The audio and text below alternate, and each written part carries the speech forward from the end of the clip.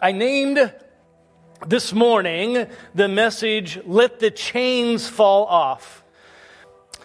Father, I would just ask this morning that you would have your way in this service, for we came only to worship you, Father, and we would ask that your Spirit would be amongst us and would empower us, Father, that it would give us revelation. Hold on a second. Church, just for a moment for me, if you would, I would like to ask you to close your eyes for just a moment. You know, one of the chains that we can often have is not being prepared, that keeps us and binds us from experiencing what God might want us to. So I want you to imagine, for those of you who are good at imagining, I want you to imagine being outside of this building today before you ever entered in. And I want you to imagine what God has in store for His people today. How He is worthy of our praise. How He is called us to be here, predestined us to be here this morning, and that He wants to move upon this body of Christ. You can open your eyes. You know, I have to give testimony that when my wife and I were raising young children, often the track to church wasn't the easiest. We were trying to get them ready on time, wondering if they had breakfast, whatever it is. Sometimes we walked into the house of the Lord not prepared whatsoever to receive what He had for us. But whether it comes in the difficulties of getting around for church or whatever it is, sometimes our unpreparedness can be a chain that keeps us from experiencing. And so I pray today that we would be ready to experience what God has to do for us today. You know, sometimes I think we even put chains on the Holy Spirit. We have an expectation of what it is that God is going to do and that we haven't anticipated. How great and how powerful that our God is and how He can do things beyond even those that we imagine. Do we long for, do we anticipate God's overwhelming Spirit within our worship time today? If so, can we let the chains fall off? I want to ask one more favor of you today. Show me your hands. Everybody have hands? What about you, young man? I see your hands. I see your hands. Thank you. You know, when I first came to Oakton, one of the things that compelled me to this body of believers was the way that they worshiped. They worshiped differently and more intimately than any experience that I had ever had in my life. I saw people that were experiencing freedom in worship that was beyond what I could even describe. And you know what's a shame? Is that I was wearing chains, that I was fearful to participate, that I was worried about what someone else might think. I was being held back from experiencing worship the way that I saw other people do it. Funny enough, oh man, this goes back nearly a decade. One time, praise team had done their incredible job as always. In the church, you could feel the Spirit moving throughout and people were just into worship. And on the way home, my son was riding with me and he said, "Dad, I think your arms were a little heavy today."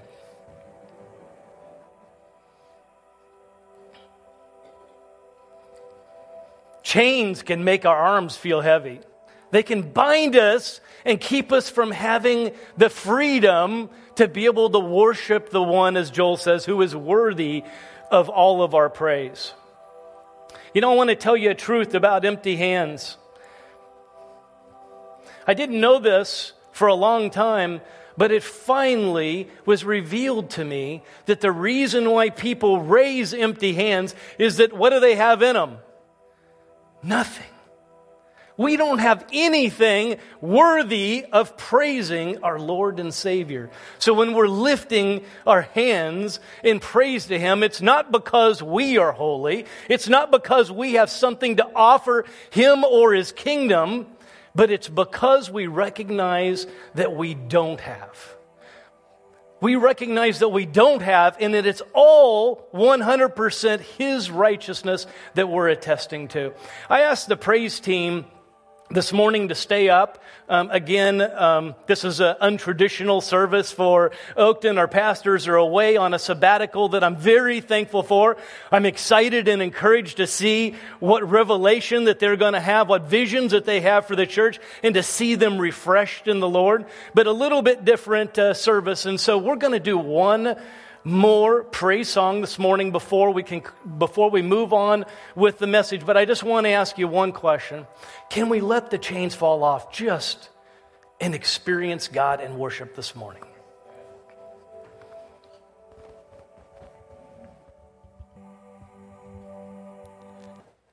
Thank you, praise team. Amen. Today, I hope to revelate about chains.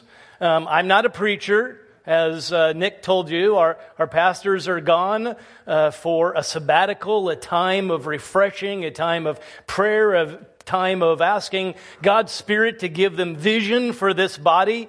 And man, I'm excited about what that's going to be like. Everybody know what it feels like to come off a vacation and you're ready to go back to work? Well, maybe not. But you know what it's like to come off of a vacation and feel like you're rejuvenated in some kind of a way. So I look forward to that, and I'm thankful for this opportunity to share today.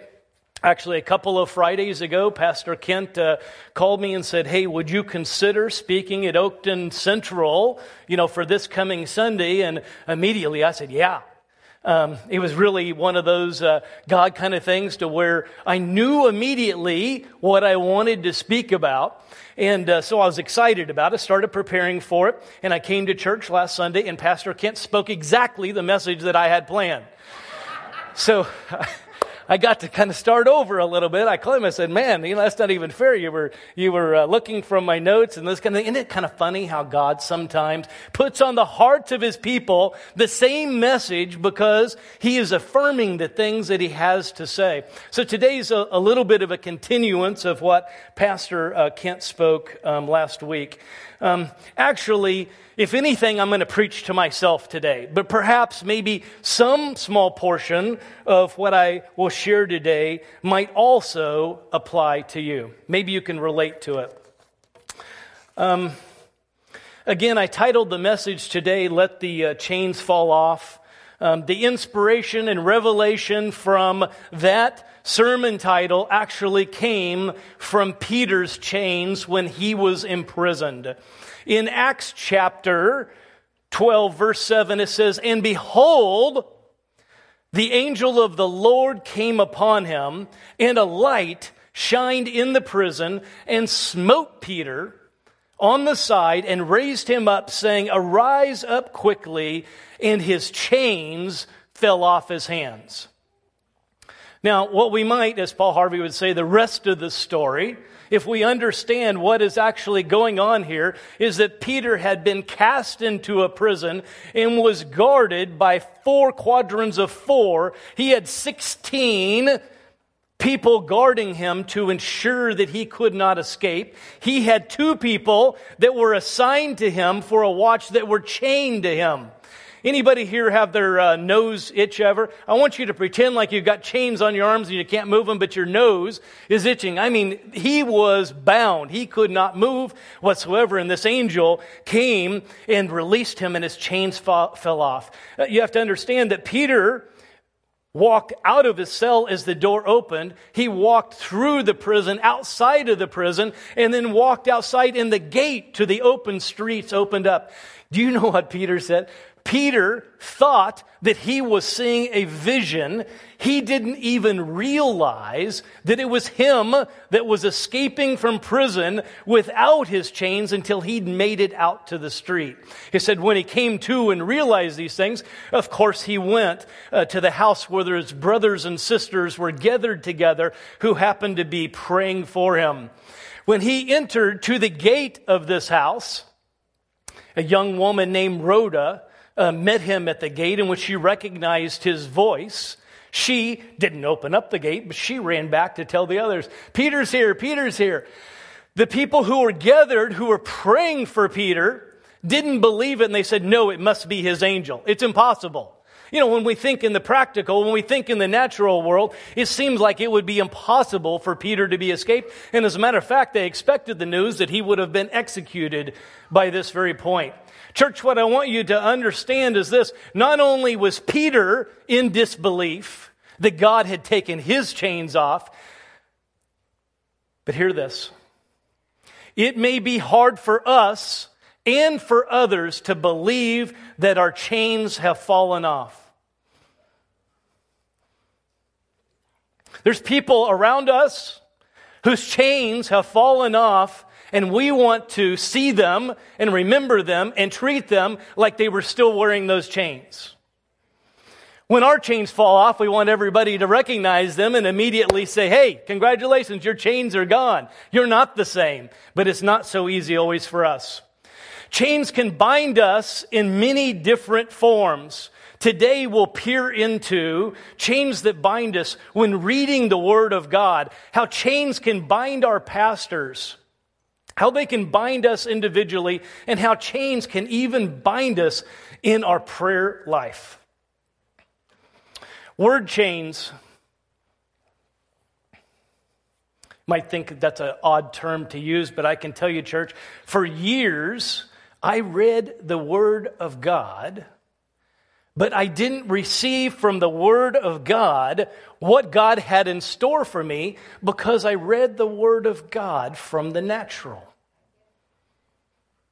I've had other Christians confess to me that they read the Word of God, but they don't get from the Word of God what you would expect as a believer reading the Word. I've had other Christians who have testified to me that they've become unexcited or stopped reading the Word because it wasn't giving them, it wasn't inspiring them, it wasn't changing their life. Anybody relate? You know, I believe we can even become unmotivated to read God's Word. But we know that that's not His will for us, right? He wants us to be in praise of Him, to be in the Word, to know Him better. In Isaiah chapter 55:11, God Himself says, "So is my word that goes out from my mouth. It shall not return to me empty, but shall accomplish the very purpose for which I sent it." So now we have God testifying that He intends and wants us to see us receive, when we open up His words, the blessing that comes from that. You know, in the Old Testament, it talks about when the law is read, how there's a veil over the face of people. You know, kind of like when Moses came down from the mountain, that he'd been in the experience of God, that his face was shining so much that they had him put a veil over. The Word describes the reading of the Old Testament in the same way that when it's read, there is a veil. However, I believe for us that even in the New Testament, the gospel, the good news, there can be a veil if we only read the Word in the natural and not from the spiritual. Let me give you a couple of examples.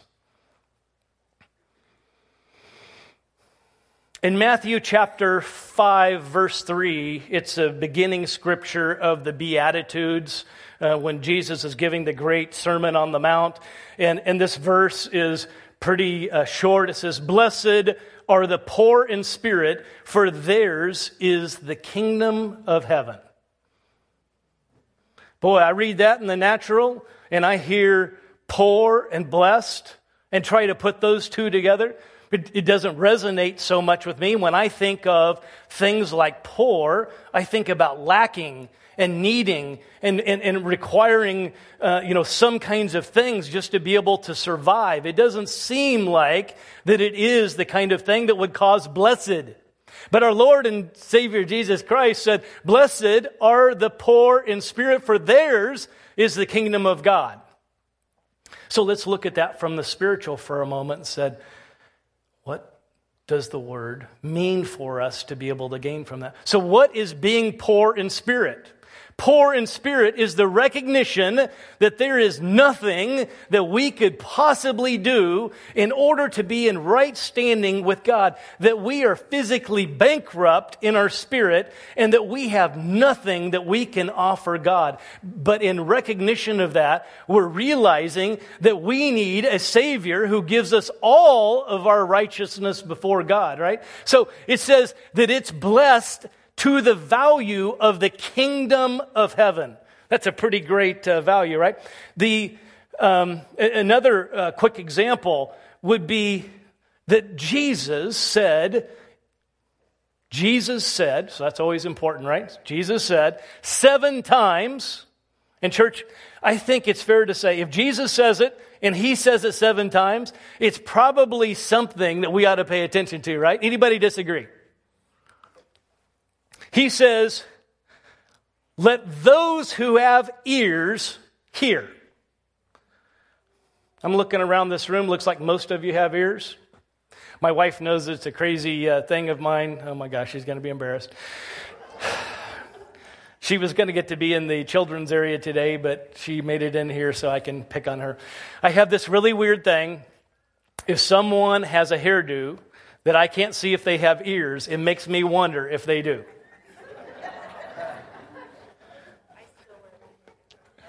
Yeah.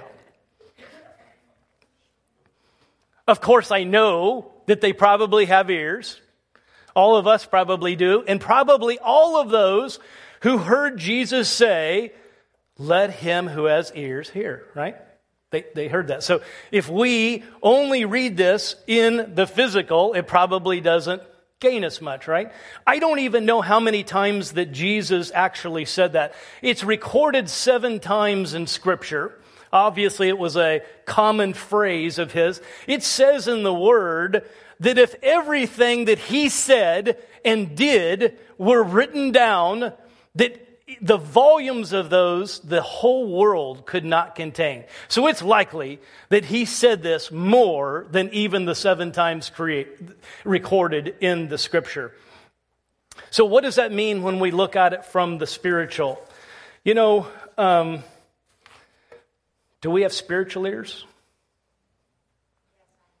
Do we have spiritual eyes? Do you think that he really meant these flappy things on the side of our head, or even the ability to naturally hear? Or did he mean that he wants us to hear and see like he does, from his Spirit? The way that we see others, the way that we interpret situations could be drastically changed when we see them and hear them from the spiritual. When we read God's Word from the Spirit, the chains that bind us from understanding and revelating fall off. I hate to say this, church, but I think that sometimes we put chains on our pastors. Maybe not a comfortable one. Maybe we don't want to recognize that we're part of those chains. But I think that it's fair to say that our pastors can experience chains as well that not only come from the evil one or what their burdens to carry, but they can come from us as well. You know, we all, when we come to church, we want to hear a good message, right?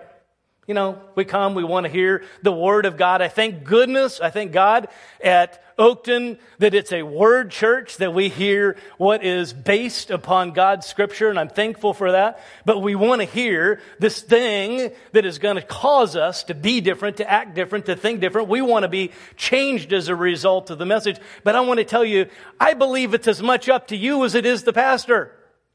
You know what? Your body language, the way that you respond to the message, the involvement, the interest that you show, a pastor can feed off of the body. Believe that? I mean, I want you to imagine for a moment that you're going to stand up in front of 400 people and you're going to speak to them, and you've got some people, I'm making sure I'm not offending anybody, you got some people who have their arms folded. Maybe I've even been guilty of before, being distracted. Maybe God gave me something in a word and here I am reading the Bible instead of paying attention to the message. Do you think that feeds into the pastor? No, of course. Even shaking our heads in affirmation. Let's practice this one time. Next week our pastor says something really good and we go, yeah. How about an amen?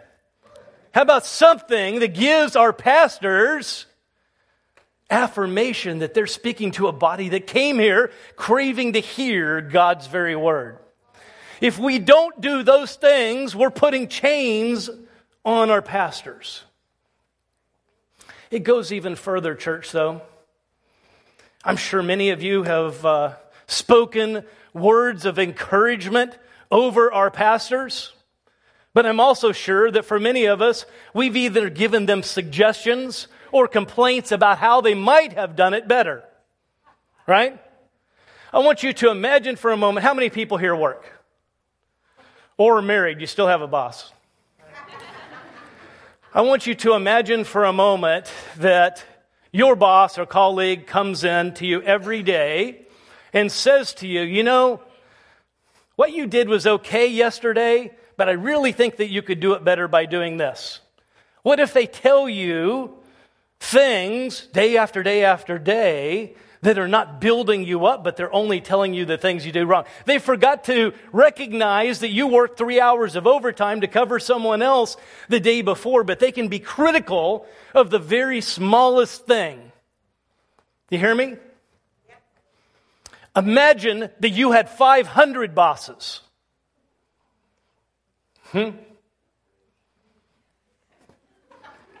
What do our pastors experience? I want to tell you that I think that we have an opportunity at Oakton to raise up armor bearers for our pastors.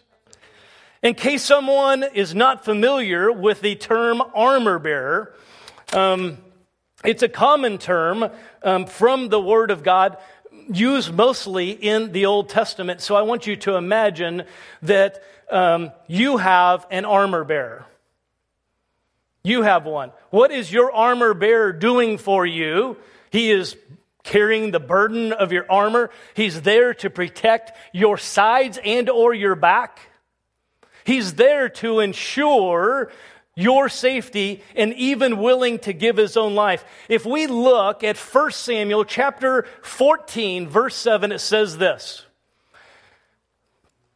"Do all that you have in mind," his armor bearer said. "Go ahead, I am with you, heart and soul." I'm not saying that we should never have a thought, we should never have an idea, we should never have a revelation, we should never have a vision for the church. But I believe to become an armor bearer for our pastors, we have to get behind their vision for the church. We have to support them and encourage them. What about praying for our pastors? I'm sure that you guys do. You probably do a better job of it than I do. It's a little bit interesting. My son is now my pastor. But you know, they need our prayers. They need our encouragement. They need our uplifting so that they can do what God called them to do. Can we help the chains fall off of our pastors? Yeah. We can do that by being armor bearers for them, for sure. You know, but it's not them exclusively. We also have chains.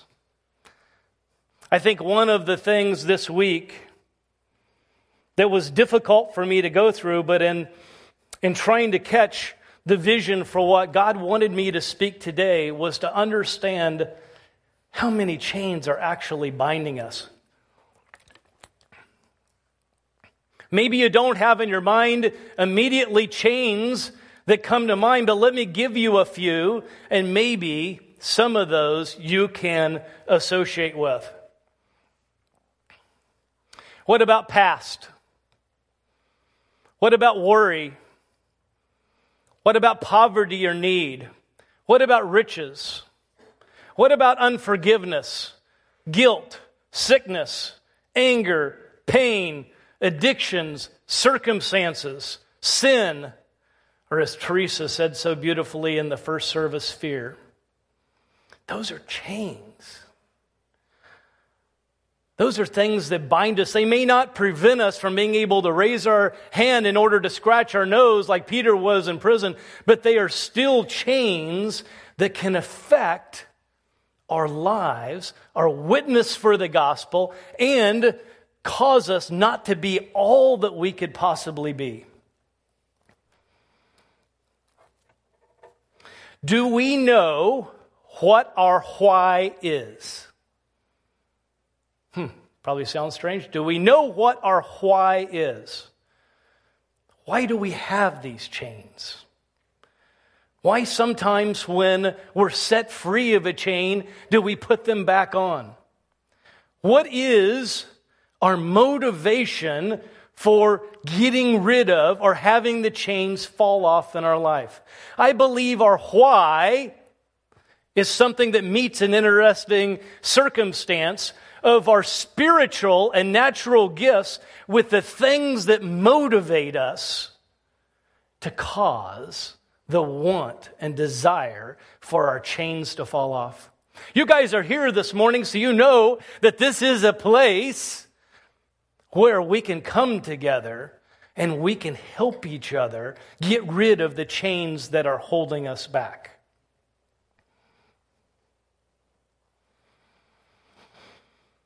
I believe that our why is more than just a passion.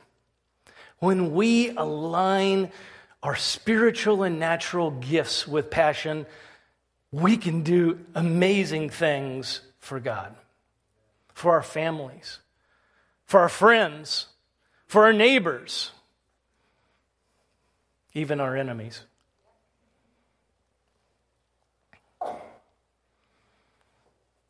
Do you believe that we can be set free of these things? We have to recognize our chains in order to command them in the name of Jesus and by His blood to fall off, right? So we have to first recognize our chains. Are you and am I ready for some of these chains to fall off? You know, they do come in many ways.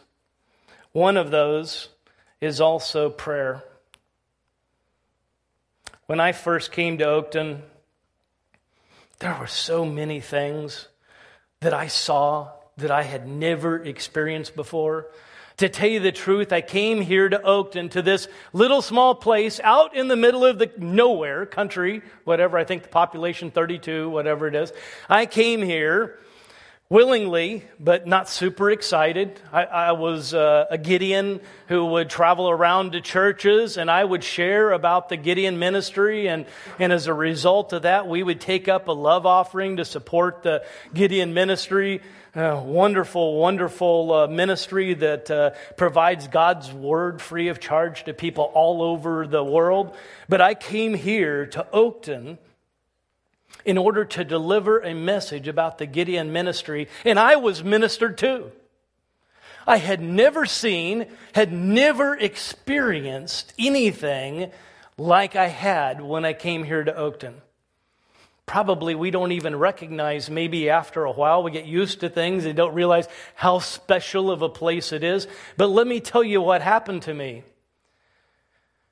I thought, wow, Lord, that just had to be a one-time thing. It was just really great. I was just caught up in the moment. It was just this one circumstance, but I had to find out. So I would drive from church and get out here to Oakton. Probably didn't speed that much, but I would get out here in time to experience service at Oakton. I sat in the back, and what I experienced changed me in a very big way. When I got home or when I got around other people, I couldn't wait to tell them the crazy things that I saw at Oakton. I mean, these people I mean, they were loving on each other. They were worshiping God beyond what I could imagine. They were preaching directly from the Word without fear of saying the wrong thing to hurt someone's feelings. And then when it came time for prayer, these crazy people would get up and come and pray at the altar. They would go to prayer teams. They weren't worried about what someone else thought or anything else. And I thought, wow, this is really, really cool, but it's not for me. I'm not going to get up out of my chair and go to the altar. What if they thought there was something wrong with me? Plus, I got a bald spot about right there. So, Don Federley, by the way, called me out on that one time when I was helping in a service. He leaned over to my wife in his quiet voice that during a time of silence said, "Boy, he's got a big bald spot," that I could hear from up at the altar area. But hey, it's good to come to the house of the Lord and have fun, right? Do you think God wants us to have fun this morning? Yeah, He wants us to praise Him. He wants us to come together in fellowship. He wants us to experience more of Him, that I'm sure. But I tell you what, this was not easy for me to, and I won't tell you that I've dropped every chain. I mean, do I still fear sometimes and let my praise be held back by crazy things? I'll tell you, this is a terrible thing. I'm so thankful to have my family here today and various friends, and thank you all that came out in spite of knowing that I was speaking. If you didn't, surprise. Our pastors will be back next week, and we'll get in the groove of those kind of things. But I lost my track of what I was saying. But honestly, it was almost harder for me when my family was around. Maybe you can't even relate to that, but it was almost like if my family, for whatever reason, was gone, I could kind of raise my hand a little bit. I could kind of feel a little bit more freedom. But when they were there, I felt a little bit intimidated by those kinds of things. The same can happen for us, whether it's praise or it's prayer.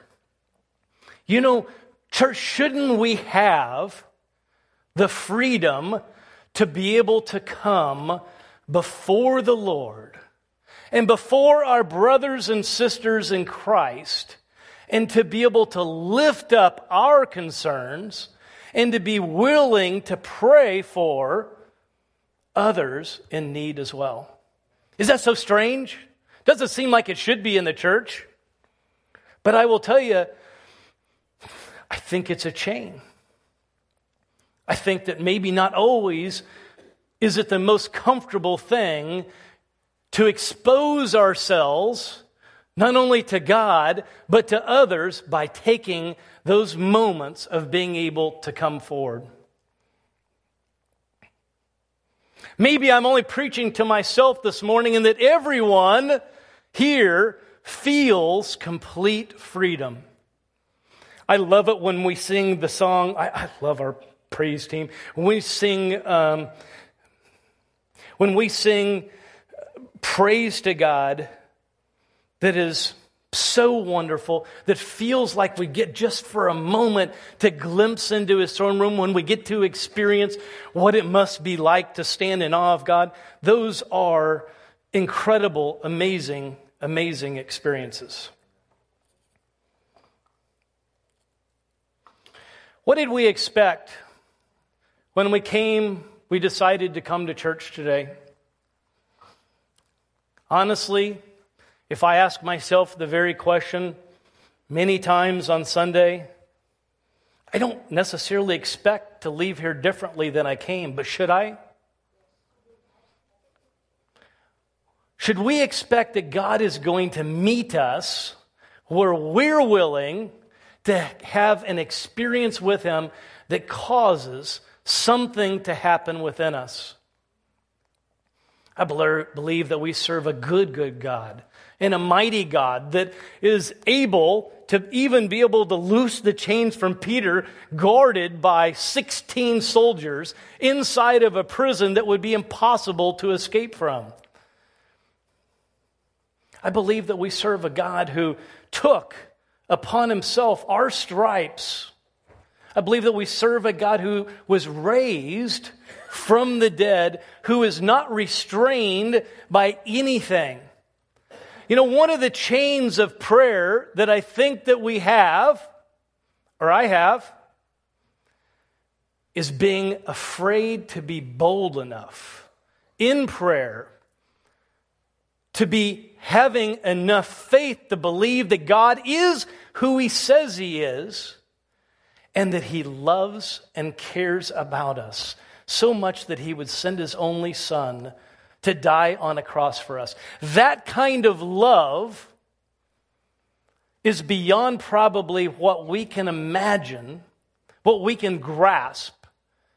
But it should tell us something, church. There isn't anything too small.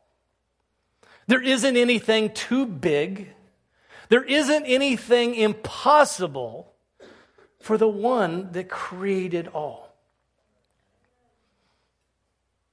Are we praying tiny prayers? See, I think sometimes it's hard for us in the United States of America to understand some of the terms that we see in the Word. One of those earlier that we spoke about was kingdom, right? We used to a kingdom. Do we know what a kingdom is? Once a professional golfer had an opportunity. He was invited to play golf with a king. You know, you can imagine they went all out. They had a great time. It was a super experience. The king had flown over his private jet to pick him up, and of course, he's in limousines and has anything that you could possibly want to play the round. And after the round of golf, the king said to the professional golf person, wasn't for sure if it was a man or woman, so I use person. Is that okay today? Golf person, he said, ask me for anything. So the professional golfer couldn't think of really what he should ask for. You don't want to ask for something too big, but at the same time, you want to get something pretty nice, right? And so he asked him for a golf club. He got home and he waited and waited, and he hadn't received anything yet. So he began to think about, maybe this king was going to have it gold-plated, or maybe even, have his name put in it, or some fancy cover, or some kind of a thing. He began to think of the kind of gift that the king might give. A few days later, the man received a package that included a deed to a golf club. We get the difference? Golf course, clubhouse, the whole thing. You see, he was a lot like we are. That we imagine when we go to God in prayer, that He's going to answer us like we would answer for one of our kids or our friends or our family. But that's not the God that we serve. He is a King of kings. I don't know if it will ever be possible as we go through this process of sanctification to fully understand and to fully remove all of the chains that keep us from being what we could be in God. But church, we have an opportunity today. If the praise team would come forward, please. We're doing service a little bit backwards today. Normally, the altar time occurs before the message, and it's a wonderful time of prayer. But today, because we were talking about chains, and to try to throw Joel off, I asked if we could flip around the service a little bit, have them do a praise song after the message started, and do the prayer teams at the end of it. I know that there's a lot of guests here today, and so you may not be familiar with the way that this works, and I don't I don't think it's ever good that we have a bunch of church terms or things that people don't know when to set or stand or those kind of things. So let me give you a little example. There will be groups by twos of people in the front of the church on both sides and also in the back. These people are only here for one purpose. They're here to pray in agreement with you. They don't have an agenda. They don't have a motive of something that they're looking for. This is your need that they're willing to pray with you, to stand with you as brothers and sisters. You know, the Word instructs us and tells us that that's exactly what we ought to do. Whether it's sickness or need or whatever it is, we go to the elders of the church and ask them to pray for us. And we know that the Word says when we pray that God hears us, and if He hears us, we have what we've asked for. So church, this seems simple, right? Anyway, the prayer teams, if they would please come forward as we begin worship this morning. And I just want to encourage you, if you've had a chain that has kept you from coming to the altar to pray by yourself or to pray with one of the prayer team members, please don't let that inhibit you today. One of the things that Peter had to do was get up before his chain fell off.